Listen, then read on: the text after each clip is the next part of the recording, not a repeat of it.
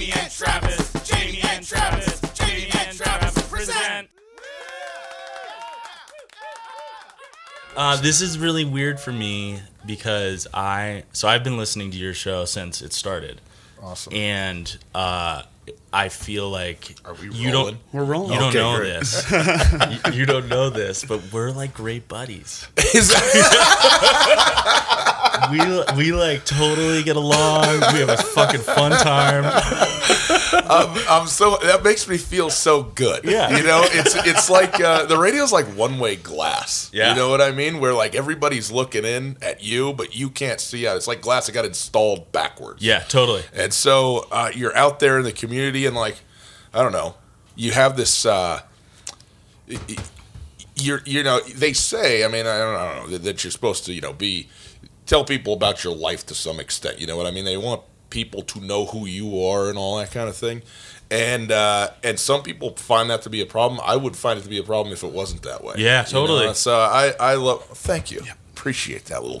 Just handed Coffee. him some coffee. Yeah, keep me going on this thing. But yeah, so I am so grateful for that. Yeah, and it makes me feel good to know that we're friends. We're totally friends. Yeah, so this is a safe place for you. Don't worry.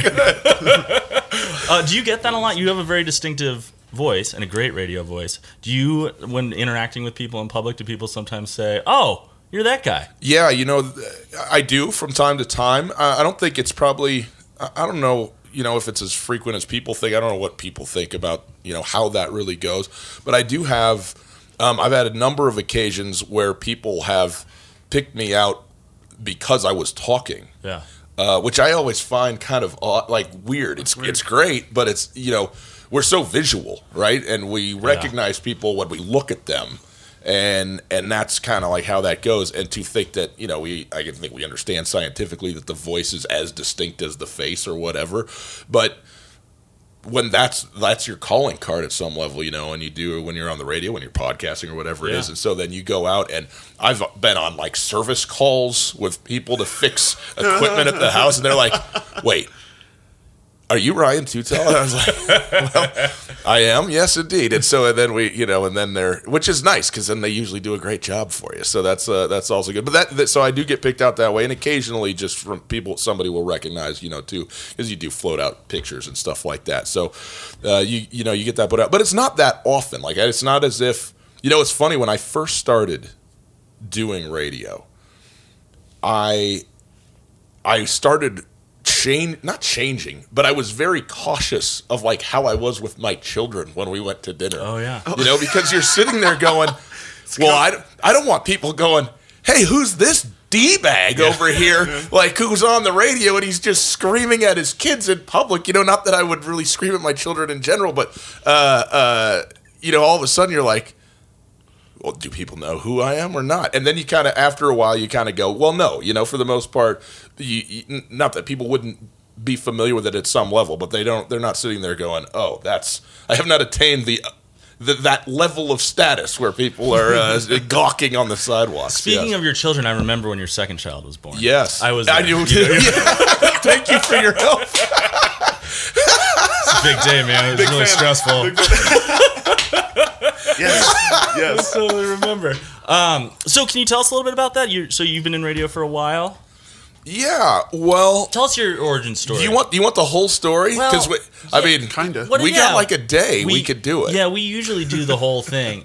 Tell us where you're from. I'll ask you 5 questions to get you going. Okay. Where are you from?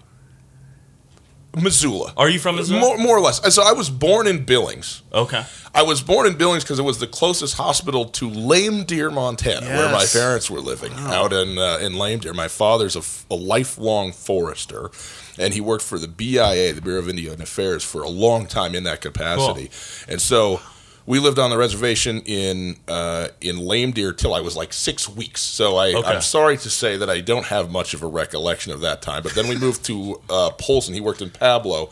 But we lived in Polson when I was a very young boy. Okay. Till I was 5 or 6. And I do have memories of that time there. And then we moved to Santa Fe, New Mexico, of all places. And that's where I spent my elementary years, was in Santa Fe. And then going into the 6th grade, we moved back well, back to Montana, but to Missoula for the first time. Okay. And so my parents have been here ever since that time, since 1992. And so middle and high school, I was here and went to Hellgate Middle School and then to Big Sky High School. Awesome. And then also spent a year working. I worked at Gensco, which is a commercial warehouse supplier. Okay. And it's over behind West Side Lanes, and nobody knows about it because you can't just walk in and get stuff. It's like for contractors who are building houses to get stuff. But I was in the warehouse, and they would come in with these orders that were, some 48 line items, and then you got to walk around and supposedly know where all this stuff is and get it and load it up. Anyway, I did that for a year while I was trying to figure out what it was that I was wanting to do. And I guess to tie it into radio, that's probably the time that I had a certain epiphany, which I found out was not a unique one, which was that I was listening. I remember I had a GMC, an S15 GMC pickup truck, which my parents had given me, I think either for my 18th birthday or for graduation of high school, one of the two. And it was their truck, this used truck, and it had only AM radio. Yeah. And there's like a place for the cassette, but then it's like plastic. They're like, you didn't get that upgrade for the tape. Yes. So then I had to but it was great. Like if you're a kid, it just doesn't matter. Like you're just so happy to have this thing. So I was driving around and I would listen to sports talk radio almost exclusively. Yeah. And I've always loved sports, like just loved it. And so, and I remember listening to Arnie Spanier and Papa Joe Chevalier and these guys who I would call into. I mean, this is in the late 90s and 2000 where this was all happening. And I was like, well, this would be a good gig. Wait, like if a guy's got to work, that's pretty good. Who were I'm not familiar with those guys. So these are like, so Papa Joe Chevalier has died. That's amazing. Like he's no longer with us, and I don't know. Like he was like So sports talk radio is not that old, right? It's really like people talk about Mike and the Mad Dog as kind of the nascency of it, and that's probably true. Yeah. But I mean, we're like, I don't know, 25 years into this thing or something like that, and these guys were just like guys who were in like Vegas, and somebody just started a thing, and they managed to get on the radio. And so people don't like, I don't think anybody hardly knows who Papa Joe Chevalier is. Where you do like Bite Me Wednesday and you could call in and scream about whatever was making you angry that day, which I did on a couple of different occasions and so forth. Awesome. And so anyway, and I was like, this is what I want to do. Yeah. This is what I want to do. And I was 18 or 19 at that time, working at the warehouse. And so, but I definitely wanted to go to college, and so then I went to school at Pacific Lutheran University in Tacoma, Washington. So I went there. I went there for a couple reasons. I kind of wanted to get out of town. I didn't want to get away from Missoula. I wanted to be on my own. Yeah, you know what I mean? Yeah, here, exactly. So. You got family. You got I think I had one residual friend from high school, so that was a hard break too. But yeah, I just wanted to kind of do my own thing. And I remember, I think I arrived on campus on a Saturday and school started on Monday, and I had never even visited. Like, I'd never been. So... Adventure. Yeah. So just go and do it. And it was, it was 4 unbelievable years to be there. And one of the reasons that I went there originally was because I was like, well, communication or print broadcast journalism. So that's, I ended up with a double major in that and religion, of all things. And then spent that 4 years there from like 2000 through 2004. Yeah. And it was great. It was unbelievable, but it was, I think it did what it sort of a liberal arts education is kind of designed to do in a lot of ways, and kind of opened you up to the wider world. So then you had like 10 jobs for a while. Yeah, oh God. As best buddies, Jamie, you know how many jobs I've had. I mean, I can't even, this is true. I think I've had somewhere around like 35 different jobs that I've actually had to fill out like an I-9 for. Yeah. That's in addition to like working for your dad, logging and whatever it is. So I have bounced around a lot because so when I got done with school, it wasn't that I didn't want to do this anymore. And they had print and broadcast journalism, but they also had like student radio and student television. And so I did that like as extracurricular a lot when I was in school, because this is kind of what I thought would be fun to do. And while I was in school, that never went away, but a bunch of other things crept in as areas of interest, one of which significantly was traveling. And I was fortunate enough, the summer after I graduated high school, I went to Australia with a basketball team and traveled around for like 5 or 8 days in Australia. As a journalist? No, as a player. Yeah. Oh, nice. Believe me, it's even more shocking if you'd seen me play. So, so I went to these basketball was my thing, like back in the day. From middle school, loved it. Okay. Loved it, played it, everything. And I played basketball my whole youth, and that was the only thing I cared about. I drank the Michael Jordan, elixir, and was sucked into and truly, like, of all the sports on earth, I don't think there is a sport that I personally am less inclined to, physically and talent-wise than basketball. Like, all of the things that I possess that are strengths don't translate, and all of the weaknesses translate perfectly. Well, and it's one of those things where even if you did have, like, Michael Jordan hand-eye coordination, you still just don't have the other stuff. The 8-inch vert. Yeah. And the 90 seconds of really hard go capability, that it's just not good. Me and you both. Yeah. All three of us.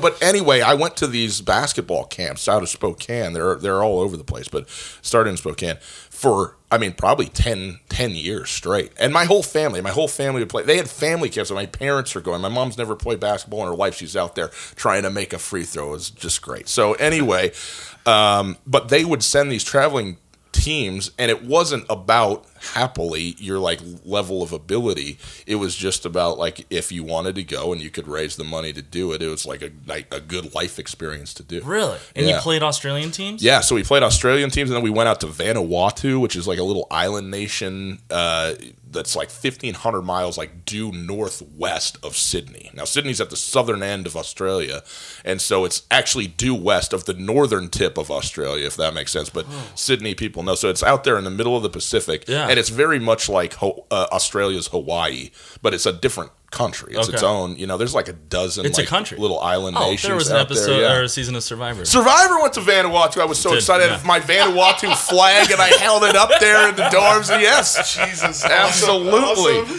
So this was is this ping pong diplomacy? Was that what this is?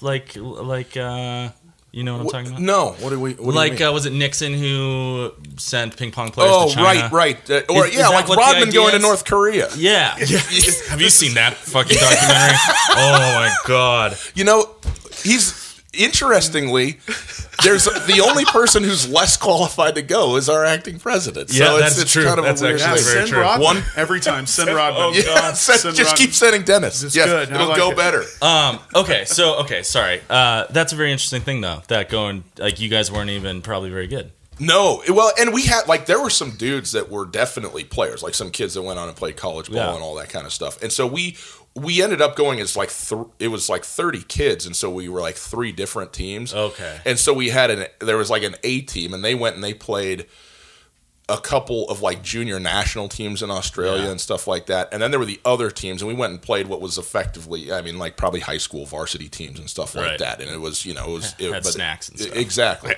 Cool. We exchanged flags and all of that, and it was super fun. That's awesome. But that was the thing that sort of got me into traveling. I was this is it was unbelievable. It was great. It was crazy. And then, so when I got done with school, I was there's only one thing I want to do, and it's go see everything. And so I got a job with the Forest Service, following my father's footsteps for a little while. I was a seasoned, forestry tech, and banked some money there. And how did this work? When I finished up with that, it was 2000. So I went, so I finished working. It all kind of fades together because I don't remember when was what, but I went to Europe just by myself, I think is what it was, after I finished working that season, and I just traveled around. I had seen a picture on the front of a National Geographic that was taken in Prague, and there's a famous castle in Prague that's kind of up on the hill, and you come down, and Prague is split by a river, as it turns out many towns are, but it's kind of hills on both sides coming up, but there's towers, and it's a big walking bridge and towers on either side, and there was a picture that was taken on the National Geographic from the top of the tower of the bridge with the castle in the background. And I was like, I have to take that picture myself. Yeah. And so I did. I went like to Prague and among other places like that. That was kind of. I'm also a quarter Czech, and so it was like a visiting of Like like you can trace back, like you can see family and like shit. my great grandfather did not speak English. Czechoslovakian, obviously. If you go back that far, it's right. not the Czech Republic, but he was from the area that is now the Czech Republic. And then my grandfather spoke, I guess it's Czech, honestly, or Slavic or something along those lines. So that he was fluent in that, even though he was, and he maybe was a boy when they immigrated. So he maybe was on the boat coming over. So there's some roots to explore. Definitely. And my mom, this is my mom's side of the family, she's never been. And so I got to go out and bring back a couple of little presents for her. But I went all over. I was sort of based in Switzerland because we had some friends there that I was able to stay with and kind of cruised around and did the train thing, all over kind of Central Europe there for a while. Then my dad and brother came over on my brother's spring break and met me up, and we went skiing in Austria, which was absolutely awesome. Cool. Yeah, it's super, super cool. And I was like, why would anybody have a job? Yeah. That's so stupid. Yeah. Like, what a bunch of suckers to go out and work for a living. Can't you know take the Missoula out of the kid. That's right. Yep. That's maybe my most Missoula feature. Oh, that's nobody understands that more at this table. Yeah. That's right. Maybe we could get a podcast and a cup of coffee and make this thing work. Okay, so I'm gonna. So going back to when you were 18 and realizing like this radio thing really spoke to you, and then as life happens, all these other things kind of distract you and everything. Right. Because to my knowledge, there was no local or even regional talk sports radio in Montana until TNT came along. That is correct. So you had to kind of Is there? There have been there's been for instance the Coach's Show. Okay.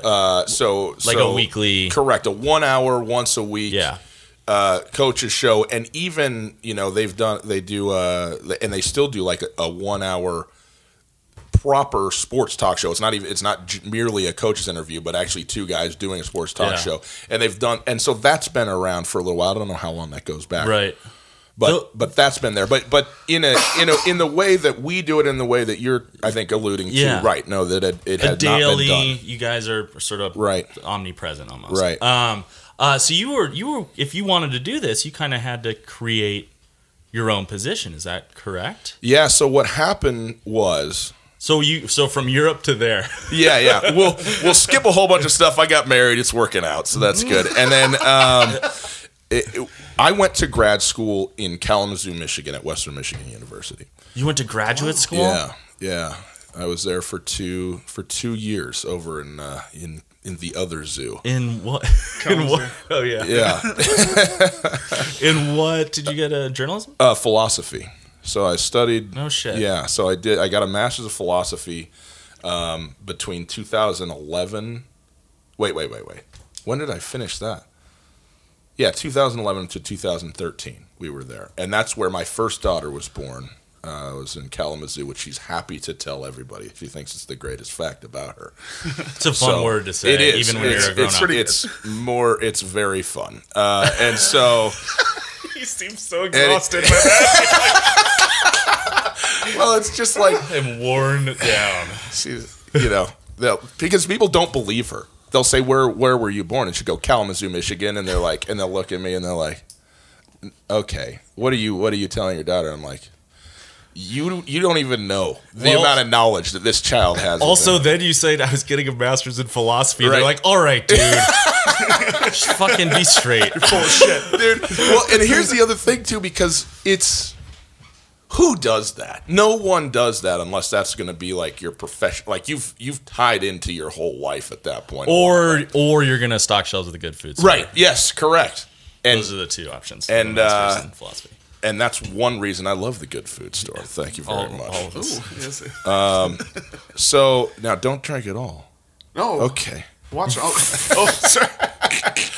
There's a whole pot of coffee and another one coming. But anyway, the reason I say that, because we were there, we did that thing. So there's a lot of story that goes into it. But basically, we landed there on my imp that I got into grad school, and Tina, my wife, was like, do you want to do this? Like, do you want to go? And I was like, well, I do, but I don't know. I don't know if this is the right thing. Sometimes you just don't know where, in the road forks, like which way to go. Sure. And so, Robert Frost, right? I've taken the one less traveled, and that has made all the difference. And so, it's a fairly untraveled, barren landscape out there in the philosophy world. And so I was like, let's do it. I don't know where it's going to lead. I don't know if it'll lead anywhere, but it'll be something to do. Because we've been living in Seattle, and we had a great time, and we're having fun and partying and hanging out and doing all that kind of stuff. But then, like, at some point, it's like, well, but what are we doing? Yeah. You got to have something that's like that you kind of feel like you're about at some level. And so, anyway, we went and did this thing, and I didn't know how it would go, and it went great for me. But it turns out, and if you're listening in Kalamazoo, thank you. Oh yeah, thank you. Yeah, thank you. Thanks. From us also. But I think I could say safely, despite the global nature of the internet, that it's not the greatest place in the universe, okay? Yeah. And so, particularly as the spouse of somebody in school, like, I love school. I would go to school now all the time if I could. But when you're, like, there with the other person and they're kind of doing their thing, but then you're, like, kind of like, okay, well, what am I doing? And Tina, like, got a job, like doing the front desk and, like, doing laundry at an extended stay hotel, like, just a terrible job. Yeah. Like, we're trying to make it. It was so poor. Like, She's just living in Kalamazoo. Totally. She's just there and, like, makes, like, two friends that are the wives of philosophy, other philosophy students. And philosophy students are the worst. I mean, just, if you want to sit down to a meal with 10 dudes and just go, you all suck. Like, do it with, and that's saying that with all, as one to some extent. And then also, like, they're a great group. We had a lot of fun, but it's like the dinner conversation is so tedious and just like, and you just check out immediately if you're not interested in the most, like, thin minutia in the universe. So, and so, anyway, particularly as a wife, you're like, oh, another philosophy event? I think I'd just sit here and try and repaint the shelving. So, anyhow, point being, when we got done with that, we got in the van, loaded the van, like, way past code. Like, I mean, it was all the way on its haunches, got rid of everything, locked the door behind us, and we're, like, very happy to be on our way. But didn't really know where we were on our way to. Yeah. And I said, well, Tina, it's your turn. Like, I called the shot on Kalamazoo. Where are we going now? And we very strongly considered Seattle-Tacoma area, which is where we met and were married and all of that kind of stuff, and have a lot of friends still out there and even some family too. But we kind of cruised around, and she's like, somewhere about, I don't know, Minnesota. She's like, you know what? I think I want to go do some more cosmetology. She's an artist, is what she is. She went to art school, but she is a cosmetologist to make art pay. Yeah. And she's very good, and she hadn't done it for a while, and she kind of wanted to get back into it and kind of scratch that itch, so to speak. And so I was like, awesome. And I was like, good. And she said, I think we could live in Missoula for a while. And we came here. We had not lived in one place together or separate, actually, in our adult lives for more than 2 years. Yeah. Kalamazoo being the longest. Kalamazoo being the longest. Seattle also. Yeah. We were there about 2 years.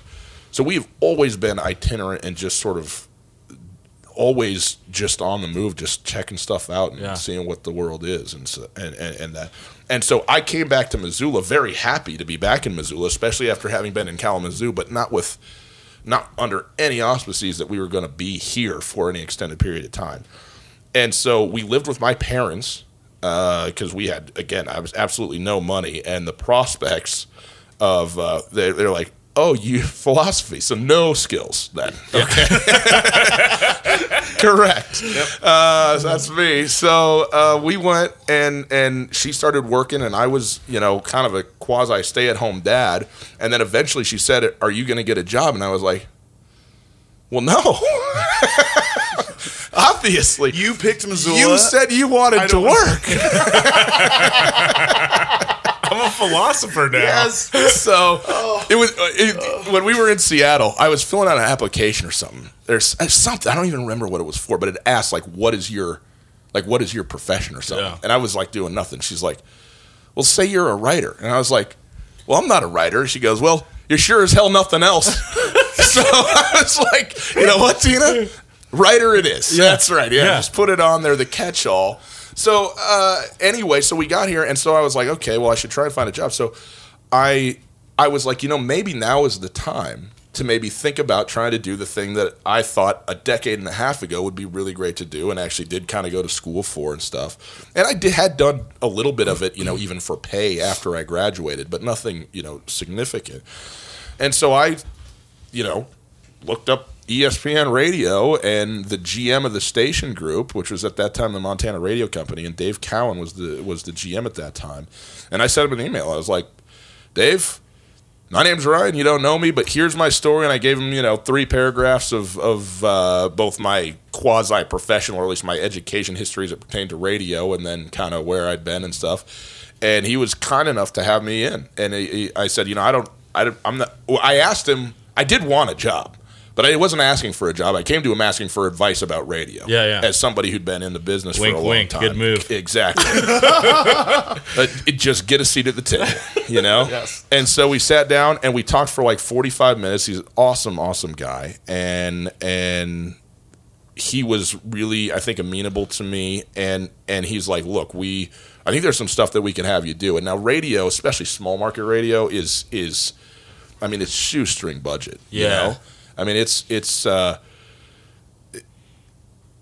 just you don't have. Well, I mean, I don't know. It's like, but it's not like a corporation, which I'm really happy about. Like one of the great things about Missoula Broadcasting is it's a locally owned, like, I don't know, 13 or 15 person outfit. Yeah. That just works to try and do good things in the community and make a living and so forth. But there's not like there's a bottom line that has to be met to pacify, a group of investors or whatever it is, in addition to the work that you're doing. So,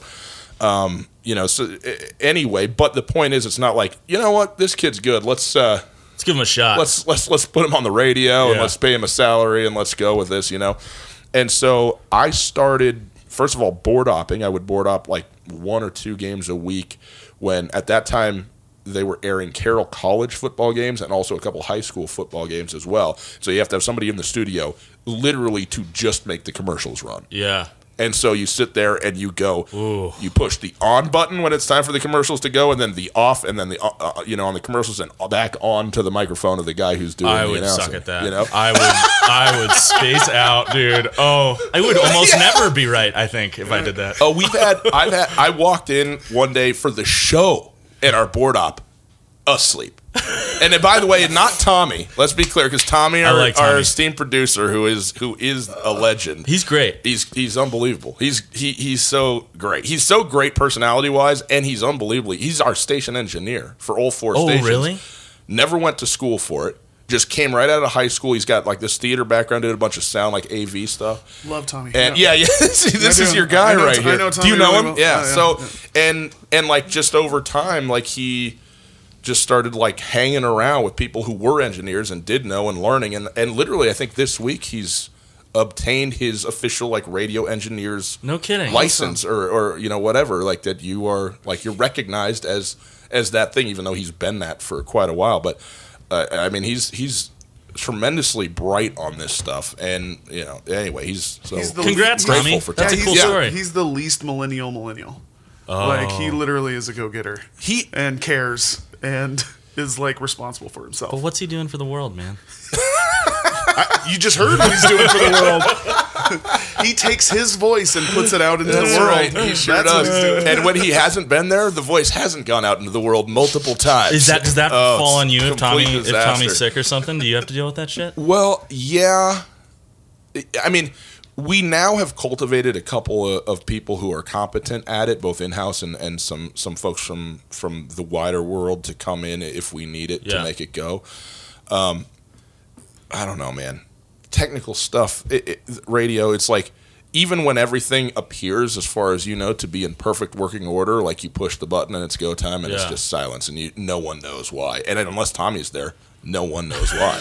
Whoops. And so it's like it's a complete disaster occasionally. And that's some of the I don't know. Maybe it's part of the fun of small town radio. I hate it when that happens because it stresses me out. But it's not the end of the world. But anyway, he does a great job. Why are we talking about Tommy? We were talking. So you got a job.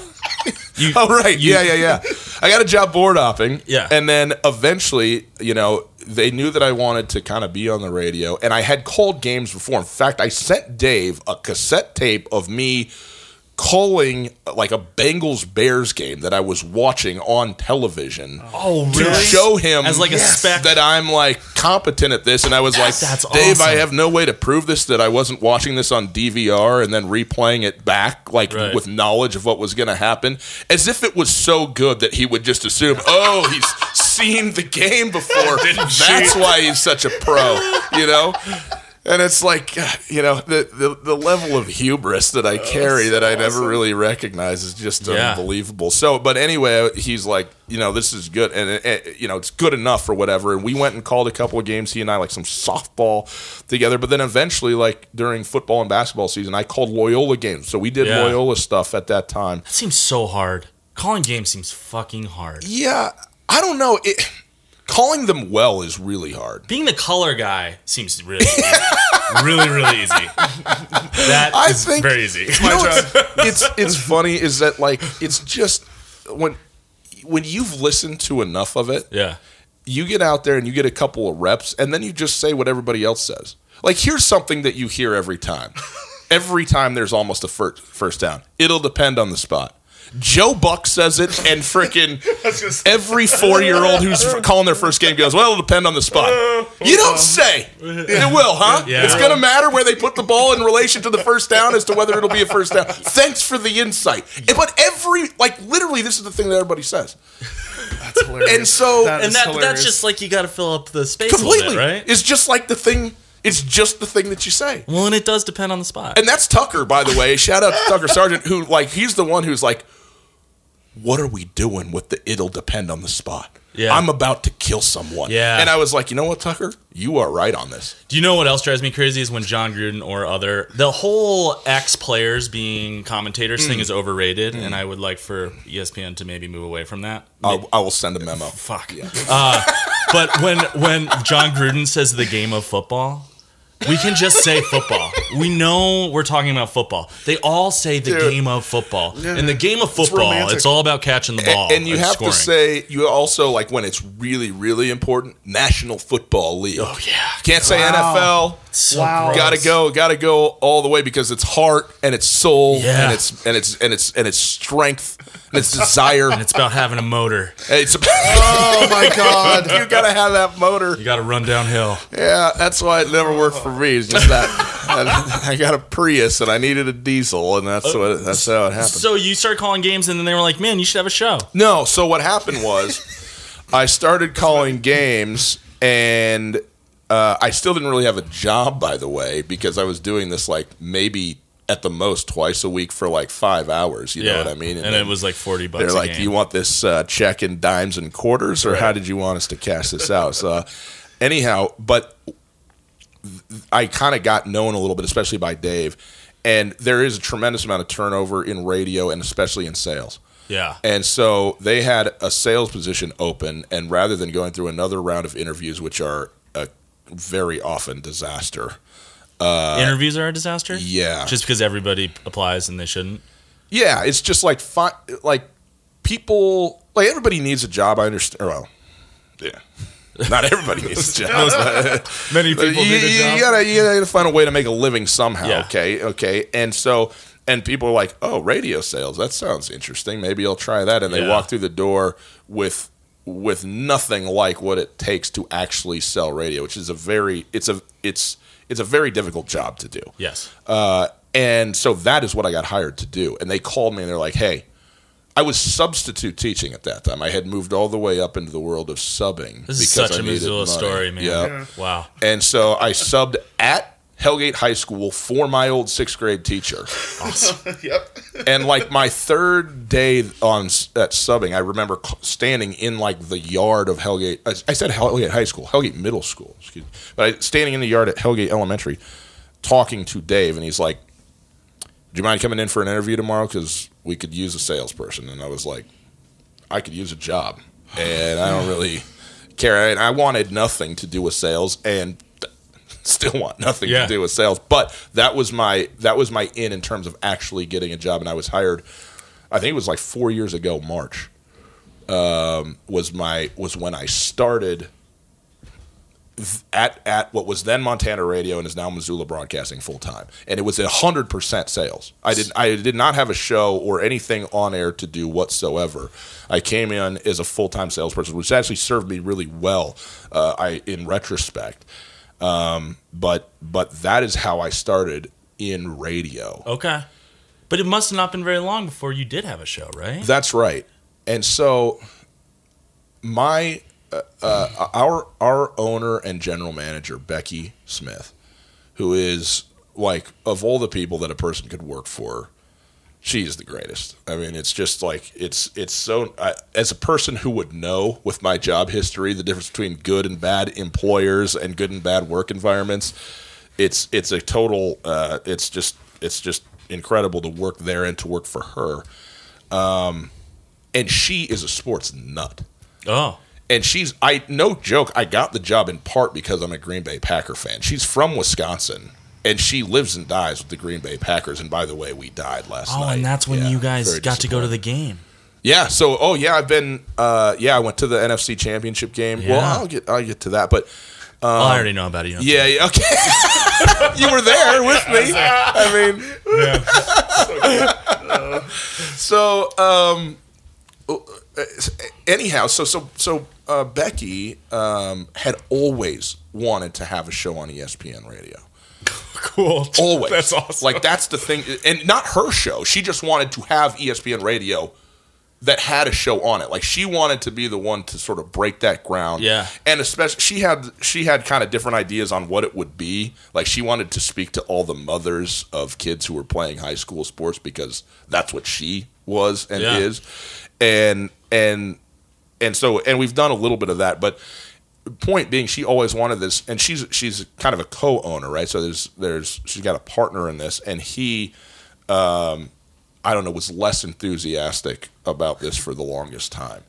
And I put together, like, at some point, a deal that I handed to Dave, and I was like, here's what a show should look like on ESPN, and I'm the one who should host it.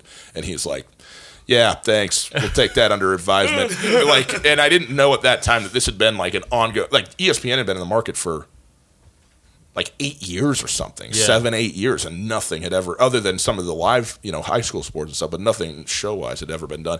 Part of the reason is it's a huge commitment of resources, both human and financial and time, to do live talk radio for any amount of time, 2 hours, a day, with a producer, and then all the time that it takes to prepare for that and everything else. And especially as radio moves more and more to the, quasi-automated sort of range where you can effectively voice track 8 hours of on-air, DJ stuff in an hour. Right. And so most DJs are not there. Right. Yeah. And so, or I should even say it differently. Most DJs are like salespeople. Yeah. And then they come in and they do this thing for an hour. So there's not this thing really, the exception being the Trail, which is, phenomenal for that very reason, where Craig Johnson's sitting in there from 6 a.m. to 10 a.m. every single day. And you got to imagine talking you through it. That's a big reason why people listen to it. It completely feels is. Different. I mean, it's just doing it the way it should be done. Yeah. But it's more expensive. Yep. It costs more, and it's sort of, if you're eating pizzas, you've eaten enough to understand what a good pizza is and what a bad pizza is. But when you're listening to radio, most people, it seems, are not as, like, most people consume radio for whatever the content, like the music, right? So this plays this style of music, whether or not the station is run in like a really good way, or and stuff like that, doesn't enter a lot of consciences at times. But I think the trail has kind of worked its way to where people recognize that. But anyway, so that's part of the financial side of it had never been done. But I was like, at some point, I kind of kept pestering Becky, like, because the other thing too is I was selling, and I'm not really good at it, and I didn't like it all that much. And so I'm like, this is what I need to do, is I need to be on the air, And so I wasn't like forceful. I mean, I'm the new guy. I'm not sitting there saying this is what it should be, but I was like, hey, I can do it. If you want me to do it, I can do it. Having, by the way, never done it.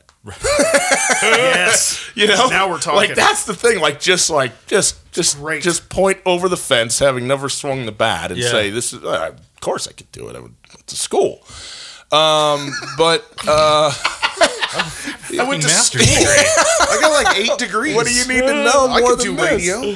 So I went, and so at some point over the course, so I'd been started in March, and in like August, they had like a closed door meeting where he would, they would sit there and they would talk. They would have these meetings regularly, and she comes out and she goes, "You got a show," and I was like, "Wow, what?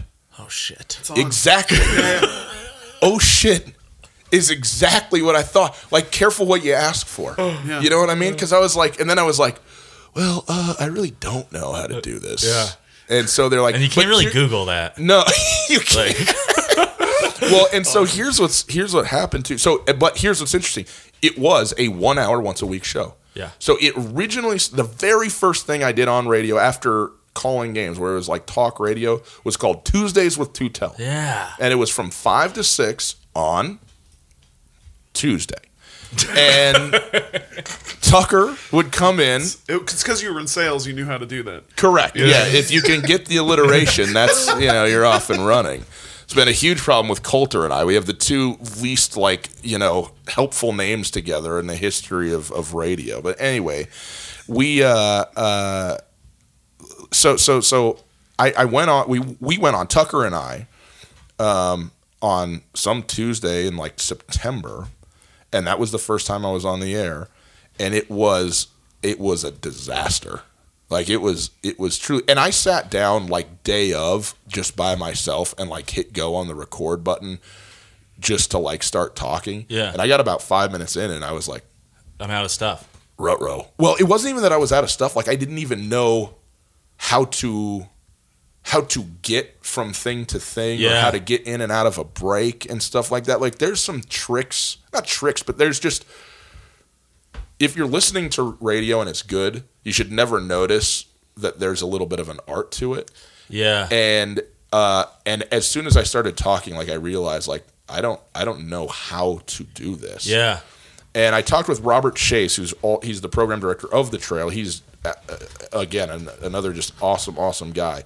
And he's like, well, here's a couple things, to keep in mind, and try and do this and that. So I tried, to do that, and but like, objectively, the first month of shows that we did were just like not good. And we sat in the same, so we have now a studio that's separate from where Tommy is, but we sat in the same room with Tommy, and there's 2 microphones in the studio, and we would sit, a foot from one another, Tucker and I, with Tommy sitting 2 feet from us, and the phone that he's supposedly going to answer if somebody was to call in also in the same room, which is a problem. Yeah. And so, but that was like, it didn't matter. Like, we were in this little windowless, like, I don't know, hovel in the middle of the station, and it was like a dream realized, though, Yeah. too. Like, it was scary and it wasn't good, but it was also amazing, because it had been something that I had thought about doing, specifically sports talk radio. Yeah. Like, I'd called games on television, I'd called games on the radio, I'd done some other things here and there, but like commercial sports talk radio I had never done before. Yeah. I did it. And then I went home, and my wife had, like, unbeknownst to me, invited a bunch of friends over and threw a big party because we had because I did it. Like, I had a show on ESPN radio. Yeah. Like, not even just like Yes. Yeah. whatever. And it was like, and I was sort of like, I walked out and I was bewildered. It's like the first time that you have sex and you're done and you're like, what happened? I don't know what happened. Like, you walk out and you're kind of nervous and kind of like energetic and you're kind of like, you don't know what to say. And that I like kind of got in my car and I sat there and I was like, I mean, I don't know. Like it was something. I don't know if it was good or bad. But did you feel like you can't wait to do it again? Yeah. I mean, it was a thrill, even though I didn't feel good about what had been done, you know? But I do remember this distinctly. I took Tuesdays off of selling. Now, part of that was because I was like, didn't really want to. You're 3, 2, 1 in. Exactly. Correctly. But I was like, I spent 7 hours, literally 7 hours prepping 1 hour of show because I was so intent and nervous and worried that it wasn't going to be good and wanted it to be good. And really the good of it wasn't the content. It was just, the expression, on the radio. But we went on, and I think, 1 hour once a week, it's tough to really, like, that's not enough reps to really get better and better. Yeah. But it did. I mean, it did get a little bit better kind of over time. But we're just, I mean, no one knows what they're doing. Right. Tucker and I have never done this, have no instruction whatsoever, have nobody that's, I mean, Robert, helpful and so forth, but like in terms of sports talk radio, no history and no direction and no nothing. Yeah. Tommy's never had to put a show on the air, from a technical standpoint, and we're sitting in the same room doing this thing, and it didn't matter. It's like we're doing it. Yeah. And so, but what happened, so this went on for like 3-4 months through the end of 2013, 14, 15, 16. I don't remember. Anyway, the end of the year. And we went through a partial ownership change where Becky stayed in place, but the remainder of what was owned was changed hands. Yeah. The new ownership, interestingly enough, thought Sports Talk Radio is where it's at. Like that you can make a bunch of money on Sports Talk Radio. And didn't understand why we had never done like a proper show and stuff like that. And you were like, I know. I'm telling these guys. What, you had to hear it from him? You couldn't take it from me? Huh? And they're like, let's do a show. Yeah. 2 hours every day, 4 to 6 during drive time in the afternoons. And oh my God, did you have a stroke? Yeah, I did. Like we sat down and at that's dinner. your job. Well, so technically I'm a half-time salesperson. Oh, yeah. And Tucker was doing sales, too, wasn't he? He did it before, but never when he was on the show. Oh, why was he always late? Real estate, lacrosse practice, working other things, and just generally unaware of time. Okay, cool. How much does Jamie know about it's this? So this great. Is incredible. It's so great. I love accidental research. I also, full disclosure, I went to college with Tucker. Oh, yeah. Okay. But I haven't spoken to him in 10 years. So whatever. Did you play lacrosse? Fuck no. Okay. Fuck no. Sorry, refer back to episode 5 about how we discussed why lacrosse is the worst thing on earth. If I'm being honest, I always thought Tucker was a great guy, but always felt his interest in lacrosse was dubious. Right. Yeah. Because that is just a douche sport. I'm sorry. It just is. Awesome. It's just is. You do get a lot of vest wearing folks. Yeah. And not like but like down vests. Well, I'm from the Northeast, where it's a whole. Where different... are you from? So I went to high school in New Hampshire. Okay, which is you Tucker's. and Tucker are like totally, and we both went to boarding school, prep schools, all that shit. And lacrosse in that world is, it's bad. Yeah, it's a detriment. When you come from it, it's there's not a lot of middle ground. No, it's either, I have a little my heart is like beating faster right now. I chill out. Hatred. Oh, it's great. I'm sensing some therapy. Yeah. Let's not do it right now. Okay. Where are you from? I'm from the Midwest originally, but not Kalamazoo. Dear God. No, okay. No, even worse. Yeah. Even worse. Indianapolis. Oh well, it's the city's not terrible. Right? I've been to Indy. It's it's okay, and it has gotten better. Okay, it is. It's a little less trashy. I will say though, Northern Indiana. I'm being touched right now, and I like it. Yeah. Okay, let's keep doing it then. Northern Indiana. Oh, fuck. Yes. Yeah, no, it's... One of the weirdest cross sections of people. Oh, And I really? mean that in No, like it's weird. the genuinely like weird Yeah. sense. Like, what is going on here? First of all, everyone in northern Indiana knows everything about Chicago. Oh, yeah, Chicago. Yeah, I love Chicago. Oh, Chicago. Yeah. It's horrible because they don't. Yeah. They go once a year just like everyone else. Yeah. They don't really know about it. Fort Wayne is an intense town for the like farming / school that's there / rural, and it's weirdly in the middle of nowhere. Yeah. Even though Ohio's right there, everything. Notre Dame is another planet. Totally. It has nothing to do with Indiana. No, Notre has Dame nothing is to do with Indiana. its own little deal. I actually had an I asked and was allowed to go take a class while I was in grad school at Notre Dame, which is about 45, 50 minutes from there. But it was like twice a week, and it's intense because it's effectively the same thing. Like the difference between a PhD and a master's is just duration. Right. Like the content is basically the same. The D is for duration. I'm glad to know that. Yeah, yeah. I had no idea what PhD stand for. Yeah, the A in math is for apathy, if you're wondering. But Notre Dame is like a world-renowned school at a lot of levels, and certainly in the philosophy world as well. And it turned out that the commute, given what my life was looking like, school and otherwise, was just... I didn't want to go there and then have it be like, who's this kid from Western, like the junior college transfer coming in here to try and sit here and talk with the big boys. And that's not why I didn't do it.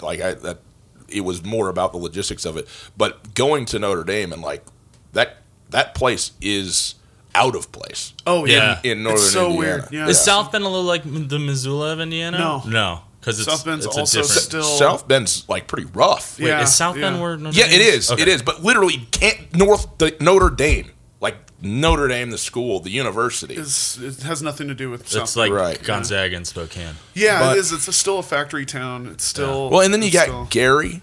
Oh fucking Gary, so you got Chicago, somewhat tough. Then you got the south side of Chicago, Super tough. And then the south side of the south side is Gary.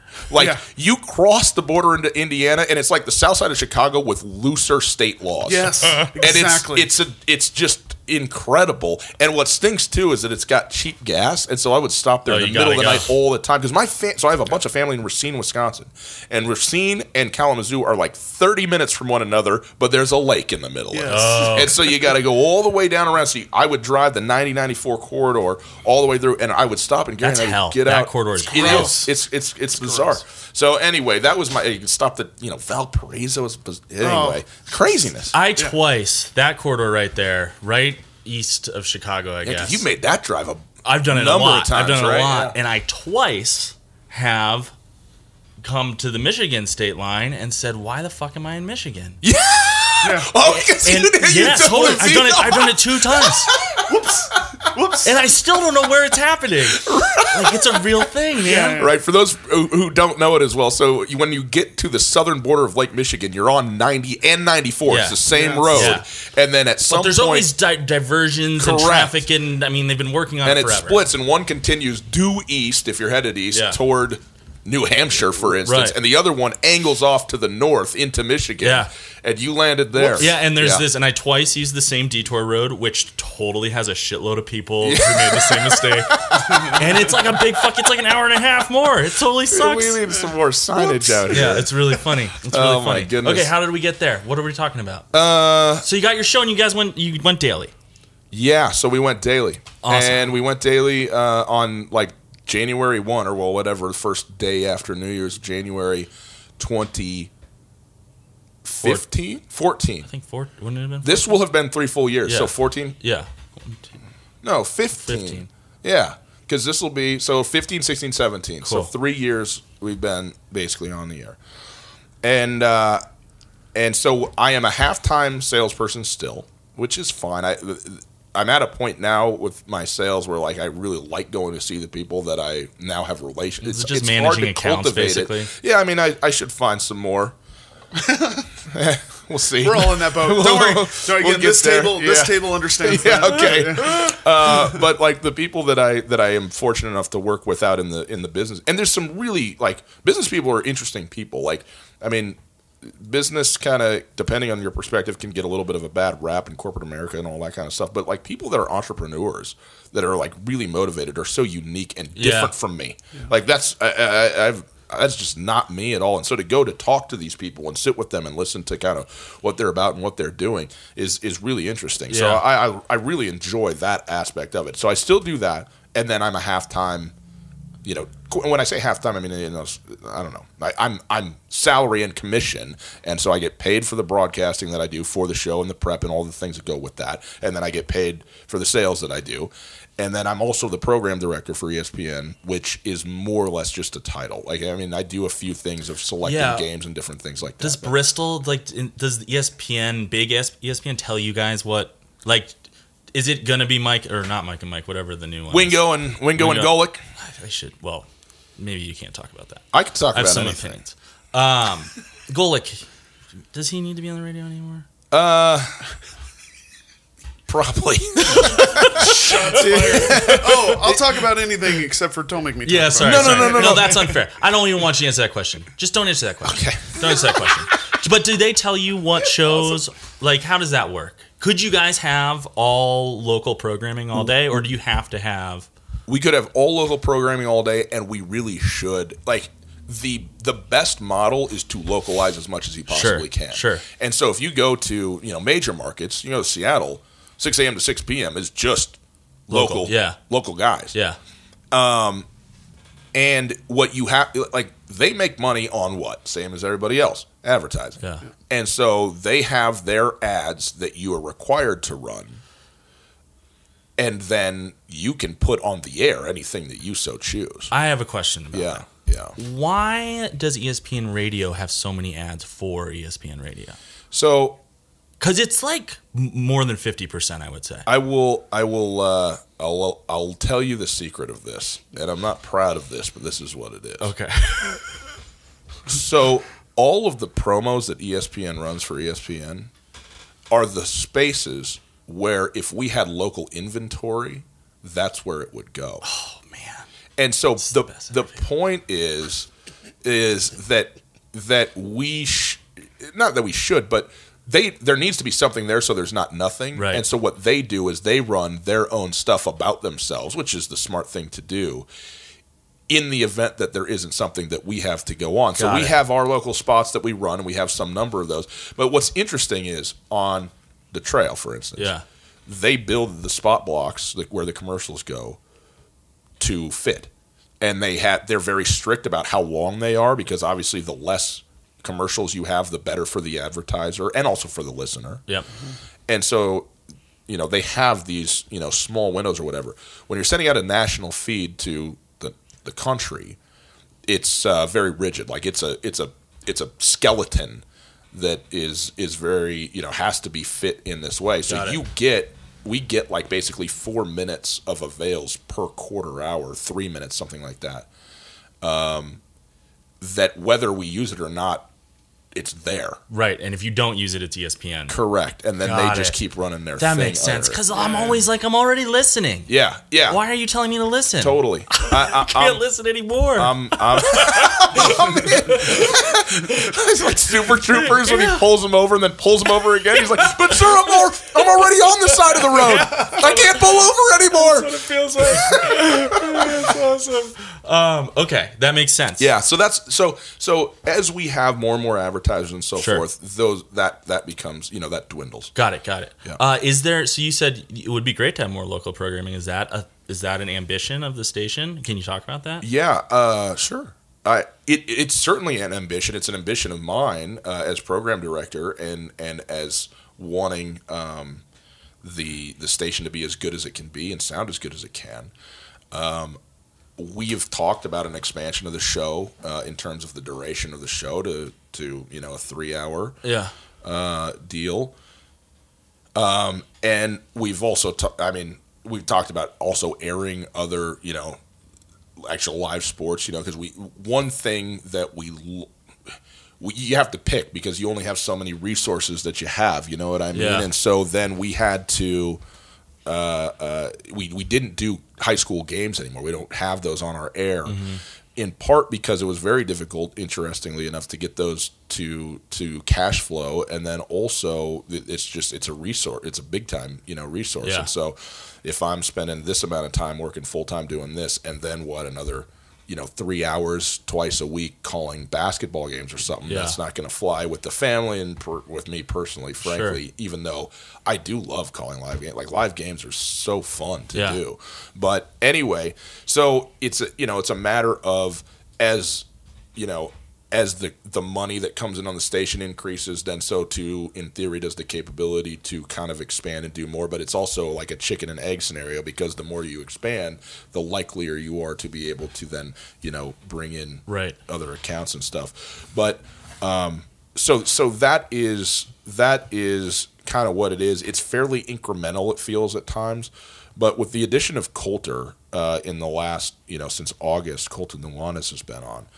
It's been unbelievable what he has brought both to the show in terms of his unbelievable knowledge of local and area and Big Sky Conference sports, but also in his sort of perspective about how to build this thing. Cool. And to have somebody there, again, Tucker, who I love. I mean, Tucker is a dear friend of mine. When you talk to somebody for 2 hours every day the way we're talking now, I mean, we're already great friends. Totally. Jamie, Yeah. But like over time, I mean, it's birthdays and it's Christmas, And you guys had a spending time with great. each You other. guys had a really great thing. I agree. There's no doubt. And Tucker's awesome, but it was 1/6 of his work life, Right. And so he just couldn't be invested in it aside from just what we're doing today on the air, Right. And so with Coulter there, who's now a full-time employee too, Yeah. and what he is, what we're working together now, and also, you kind of have the synergy of, instead of him doing this and him and me doing this, you come together, and now it's even bigger together because you kind of have that bootstrapping. Is really cool. So I don't know where this thing's headed. Yeah. But I'm really optimistic. Like, there's a lot of ways, both in terms of expansion of time, perhaps syndication, podcast, Yeah. the podcast world, which you guys know, and also what he does in his other business, which is Skyline Sports, and all of that kind of coming together and being something that could be really, really cool. And we have aspirations. I mean, I'll just tell you, like, we have our goal as such is to be this. I don't want to say singular. We want to be the central and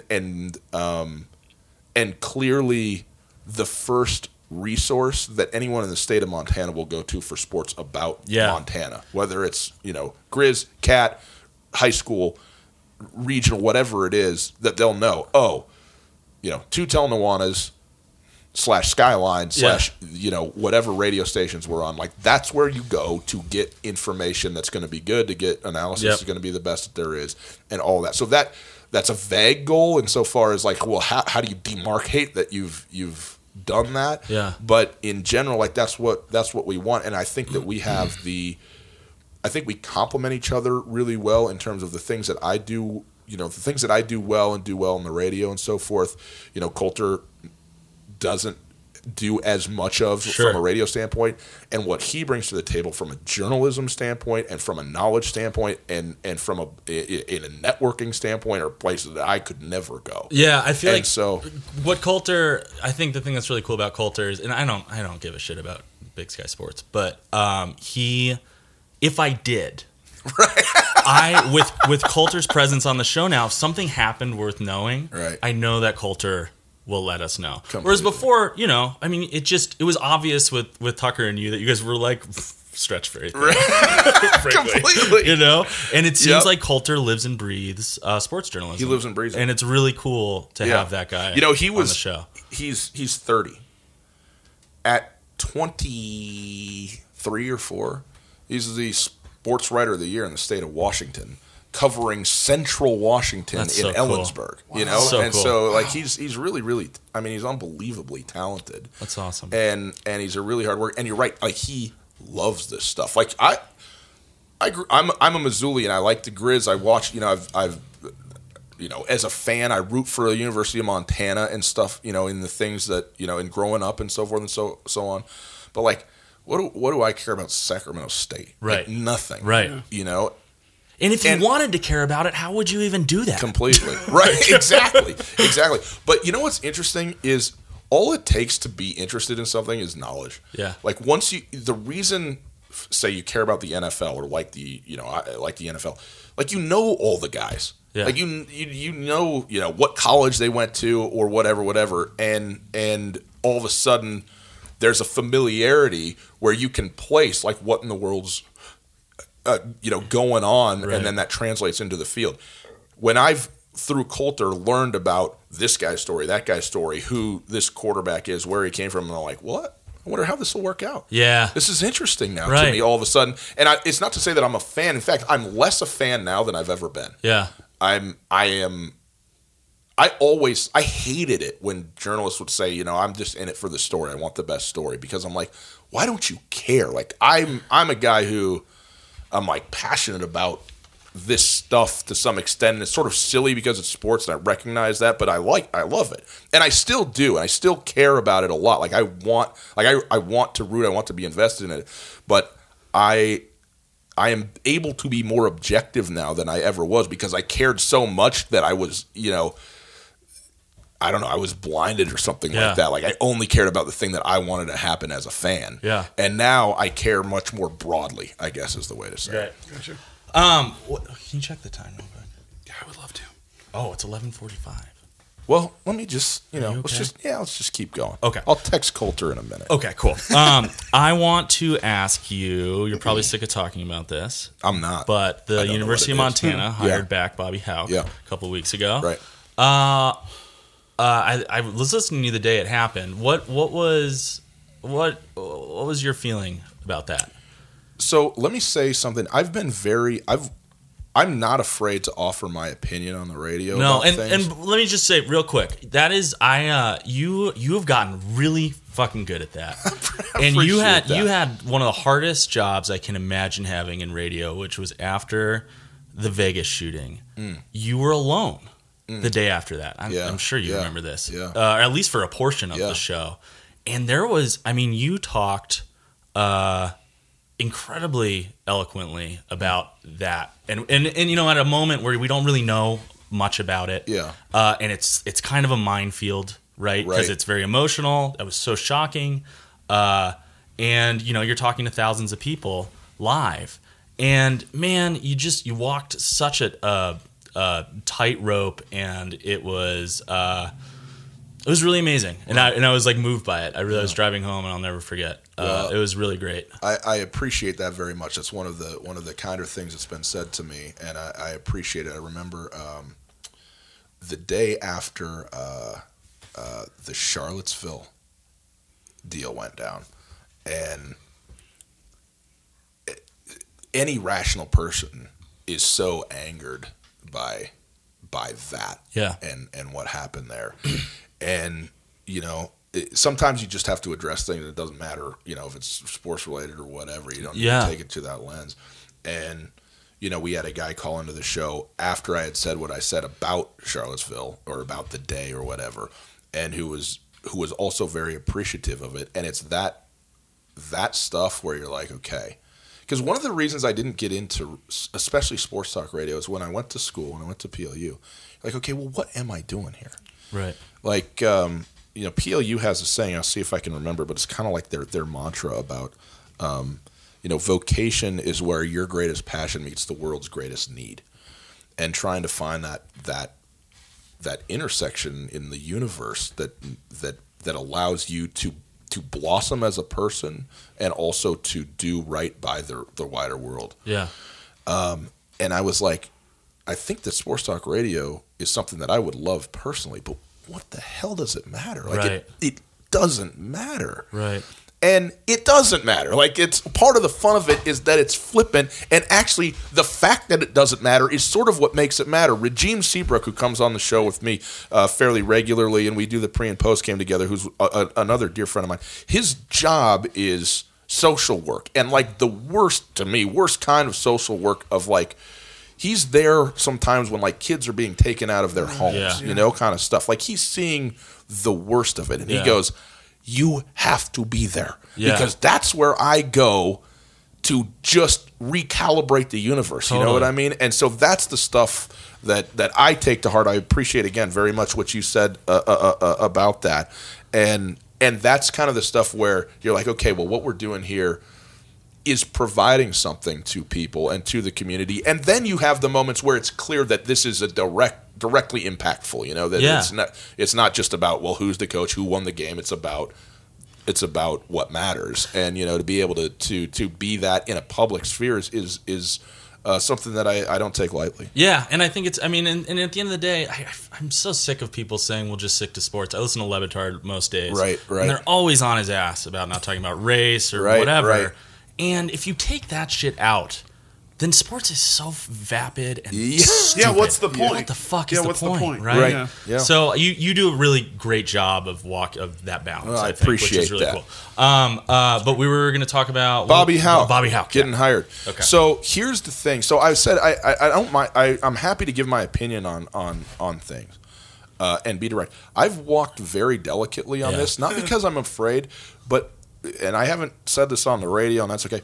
I wasn't here when Bobby was the head coach. I was in college, then I was in Seattle, then I was abroad, then I was in Michigan, and even during the time that even when Robin Pflugrad was the head coach, and all of the rape and the sex culture and all that came out, I kind of heard about it, but really, like I did not experience that in any way as Missoula experienced it. Okay. And so I've been very, very cautious because I don't have that firsthand perspective on what it was like when Bobby was the coach, either from a football standpoint or from a culture standpoint or so on. Coulter was here. Not only was he here, he was a student at the university, and he was almost maybe like he's so invested at that level, like it's almost like do you have he has the most thoroughgoing knowledge you could possibly have, and yet so close to it. I wonder what the perspective is, for people who are upset that Bobby was hired. Sure. Well, and because Coulter also played football. Well, with he some didn't. Of those guys. He was like, so his brother was like on the scout team. Yeah. And he like lived with several of the football players and so He's forth real and connected. so on. Yeah, Yeah. very connected.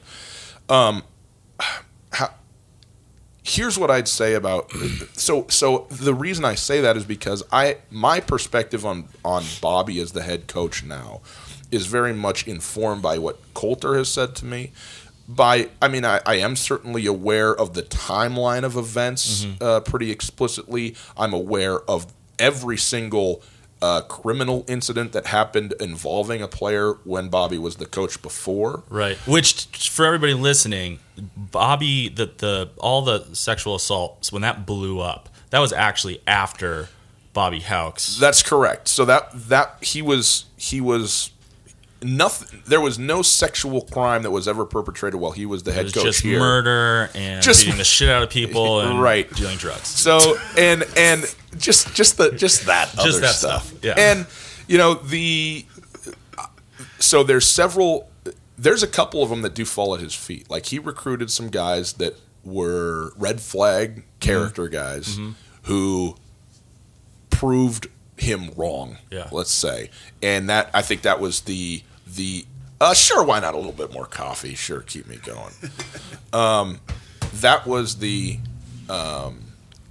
assault, like a 3-person assault, and also the breaking in and like tying up the pistol people. whipping someone. Yeah. And I mean that's atrocious. Yeah. And those were quote unquote Bobby's guys. Yeah.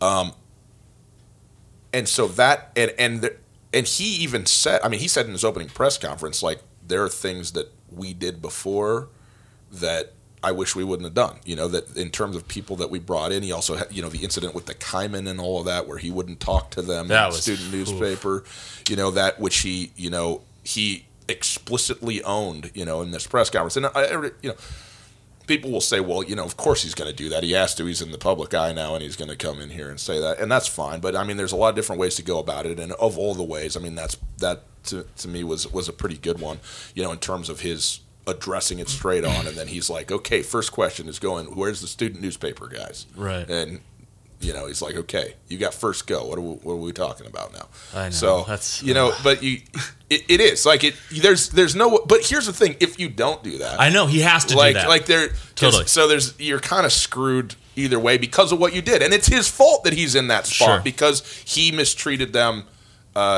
before. Yeah. And so he's not off the hook on this stuff. There are people who will say, though, also some of the sexual assault stuff does come back to him because there were kids that he recruited, and so even though he wasn't here at the time that they did the things that they did, they were Right. gone. Bo Donaldson is obviously the one that was convicted. Bo Donaldson had no red flags. He's a Missoula kid from Big Sky High School that had no criminal history whatsoever, Yeah. and every coach would have and did recruit him to come there. Yeah. So like some kids just fall off the wagon for whatever reason, and there's a And they're deeper- kids, right? That's I mean, right. how fucking know? Yeah. So the other thing too is, I'll say this about Bobby. So he's a tremendous disciplinarian. Anybody that messed up in his program, like one of the things that where you lose me as a head coach is where you start to enable for the sake of winning football Yeah. games. Where you start to, I don't know, in the worst cases, cover stuff up or at the least kind of turn a blind eye or go, do like kind of pay lip service Yeah. to discipline and that kind of thing. By any and every account that I've ever heard, that was never the case. In fact, some guys were kicked off the team getting off the bus Yeah. for things that they had done or, even alleged to have done or Yeah. whatever. And so bringing in guys that do bad things, there's responsibility there, but there's also then a responsibility to react to it when it in fact happens. And I think in that respect, I think Bobby did do a good job from what I understand. Yeah. And I think there's people who feel differently on some of that stuff, but I think in general that I feel pretty good about from his standpoint. The other thing too, and I don't know the nuances of all this stuff, and it's a matter of assessment, but sports, and especially college, because it's a recruiting deal. But we all get brought into this life where we get brought in, and we all come in with better and worse circumstances and Sure. better and worse situations and turn out, for better or worse as a result of that to some extent. And kids who have done bad things, even criminal things, are not necessarily or maybe usually even bad people. Yeah. And so then you as a football coach, okay, of course you're bringing him in to play football. That's what you do. And then people will say, well, you're just bringing him here because he's, 6'4", and 250 pounds. Well, yeah. Yeah. That's what I'm doing. That's Totally. what we're here for. But at its best, and I still want to believe. I mean, I can be pretty not skeptical.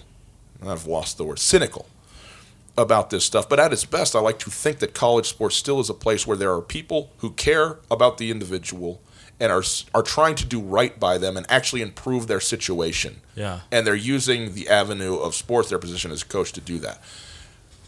I have no idea and will never know what Bobby Hauck's mindset was. Yeah. Like, we're here to win football games. I don't care anything about what he's done. Let's get him in here. If that is the case or something like it, that's on him 100%, and he deserves to be called out for that Right. if that's the case. If it was, I know this kid's been in some trouble, but I think he's a good kid. I've talked to him, and he deserves another shot. Yeah. And I want to bring him in the very structured context of a football team and school and so forth, and hope that he can make the right choices in this place.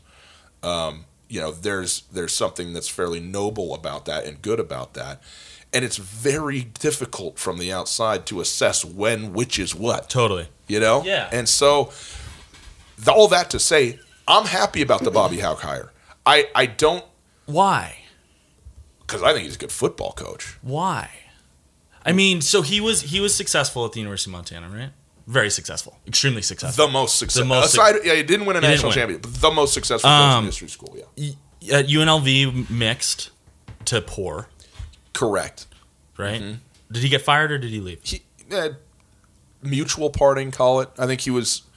I think it was as mutual as something could be. You think he probably would have been fired if he wasn't going to walk Right, away, yeah, but he yeah. was going to walk away regardless, even if they wanted to keep him. And then what? San Diego State? Were there other stops Which in is there? nope, San Diego State, where he's been a Coordinator? special teams coach / assistant or associate head coach. Yeah. So I guess my question about the whole thing is, because I think your points are really yeah, well taken on the how could this guy know? And kids who have red flags, maybe those are the kids who deserve opportunities. Right. I think that's a really good point. Right. And fuck, if we abandon that with college sports, really, what's the point of college sports? right.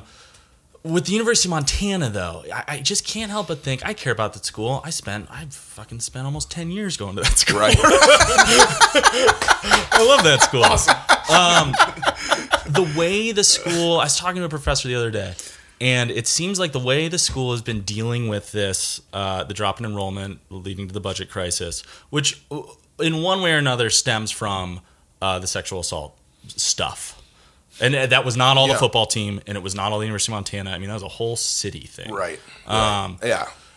So, I'm not putting it just on sports by any means. Still, it seems like It's integral, though. It's integral. It was because it's so public. It is the engine for all of yes, this stuff. and sort of the anecdotal evidence nationally of Right. what was going on was about the football team. Yes, 100%. And I wonder.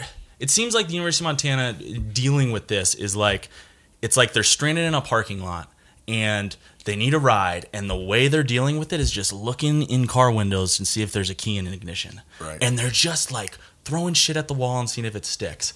And of all the people in the world they could hire to be the football coach here, why would you hire the guy who in some way, whether rightfully or wrongfully, Right. is connected to the beginning of this shit? Picture of that. You know, and it brings up the worst part of sports, which you alluded to earlier, which is that winning is more important than anything else. And I don't know Bobby Hauck. I don't know what his intentions and his decision making are, and he could be like a totally rad, altruistic, super cool dude who also wins. The optics on this right now, and I hate using the word optics. Nice. Buzzword. Optics, and litigate are the two buzzwords right now. Let's relitigate this. Relitigate. But the way this looks is just so shitty at a time where it's like, just do anything else, And I don't. It's frustrating to me as someone who cares about the university, but it's finding it harder and harder to care. Totally. Yeah, I don't know. I think that what you said right there is super valid. Here's what to me is the how big is the listenership on this? like 40,000 an episode. Okay, good. So the even further backstory, and this is stuff that is, in the journalism world, you can only report the stuff that's confirmed fact. Well, or you're only used to be- supposed to. Yeah, that was. Let's say this. It's kind of old school of you. Coulter. no, not me. I'm not a journalist. Coulter, that's his deal. Yeah. That's one of the things that really makes him really, really good. But in getting that, you get a whole bunch of other stuff that is true. Sure. But that isn't reportable. Yes. Yeah. The reason Bobby Hauck's the head coach is because of the boosters at the University of Yeah. Montana. And generally that has a negative connotation. It doesn't necessarily have to. Sure.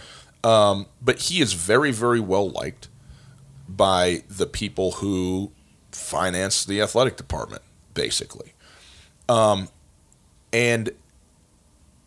it's unclear. Like, at the end of the day, it is Kent Haslam's signature on the paper and all that kind of stuff. And frankly, his job that goes along with that to some extent. And so he has to be, what can I say? He's accountable. He is accountable, and it is his say. But as much as a decision that's his say could be somebody else's say, that's what He's this a is. liaison. ADs are often sort of liaisons. Very often, Yeah. and that's right. This is not unique to the University of Right, Montana no, by totally. any stretch. It's probably or less to this, true here or than to it is a lot this of places. higher. That's right. But I think that I also think that after Bob Stitt came in, people were so disenfranchised with not just the football of it, but the the energy Yeah. of it and the lack of energy of it and the lack of emotion, that then you, from a football standpoint, very often what you do is kind of go to the other side. And that's part of what this is. The optics of this, sorry, are really bad, and I don't feel like I'm in a great position Sure. on that for the reason that I outlined earlier. And so I sit there because there's like a lot. Brandon Fisher, who's Jeff Fisher's son. And by the way, both Jeff and Brandon were at the Grizz Cat game, in Bozeman. On the sidelines were both of them. They're not, supposed to be like great people, right? yeah. We I mean, love them. As far as I know, I Yeah. mean, I love Jeff Fisher. I don't know why. Jeff. Why Not do I- knowing why is the best thing about love. I know that's true. If you can explain it, you. Holy shit. Wait. Okay, yes. When somebody asks you why you love something, when you hand them a list, you're just like, well, this is all bullshit. Yeah. None of this is. I mean, it's all true, but it doesn't add up to love. Oh man, that's like really moving.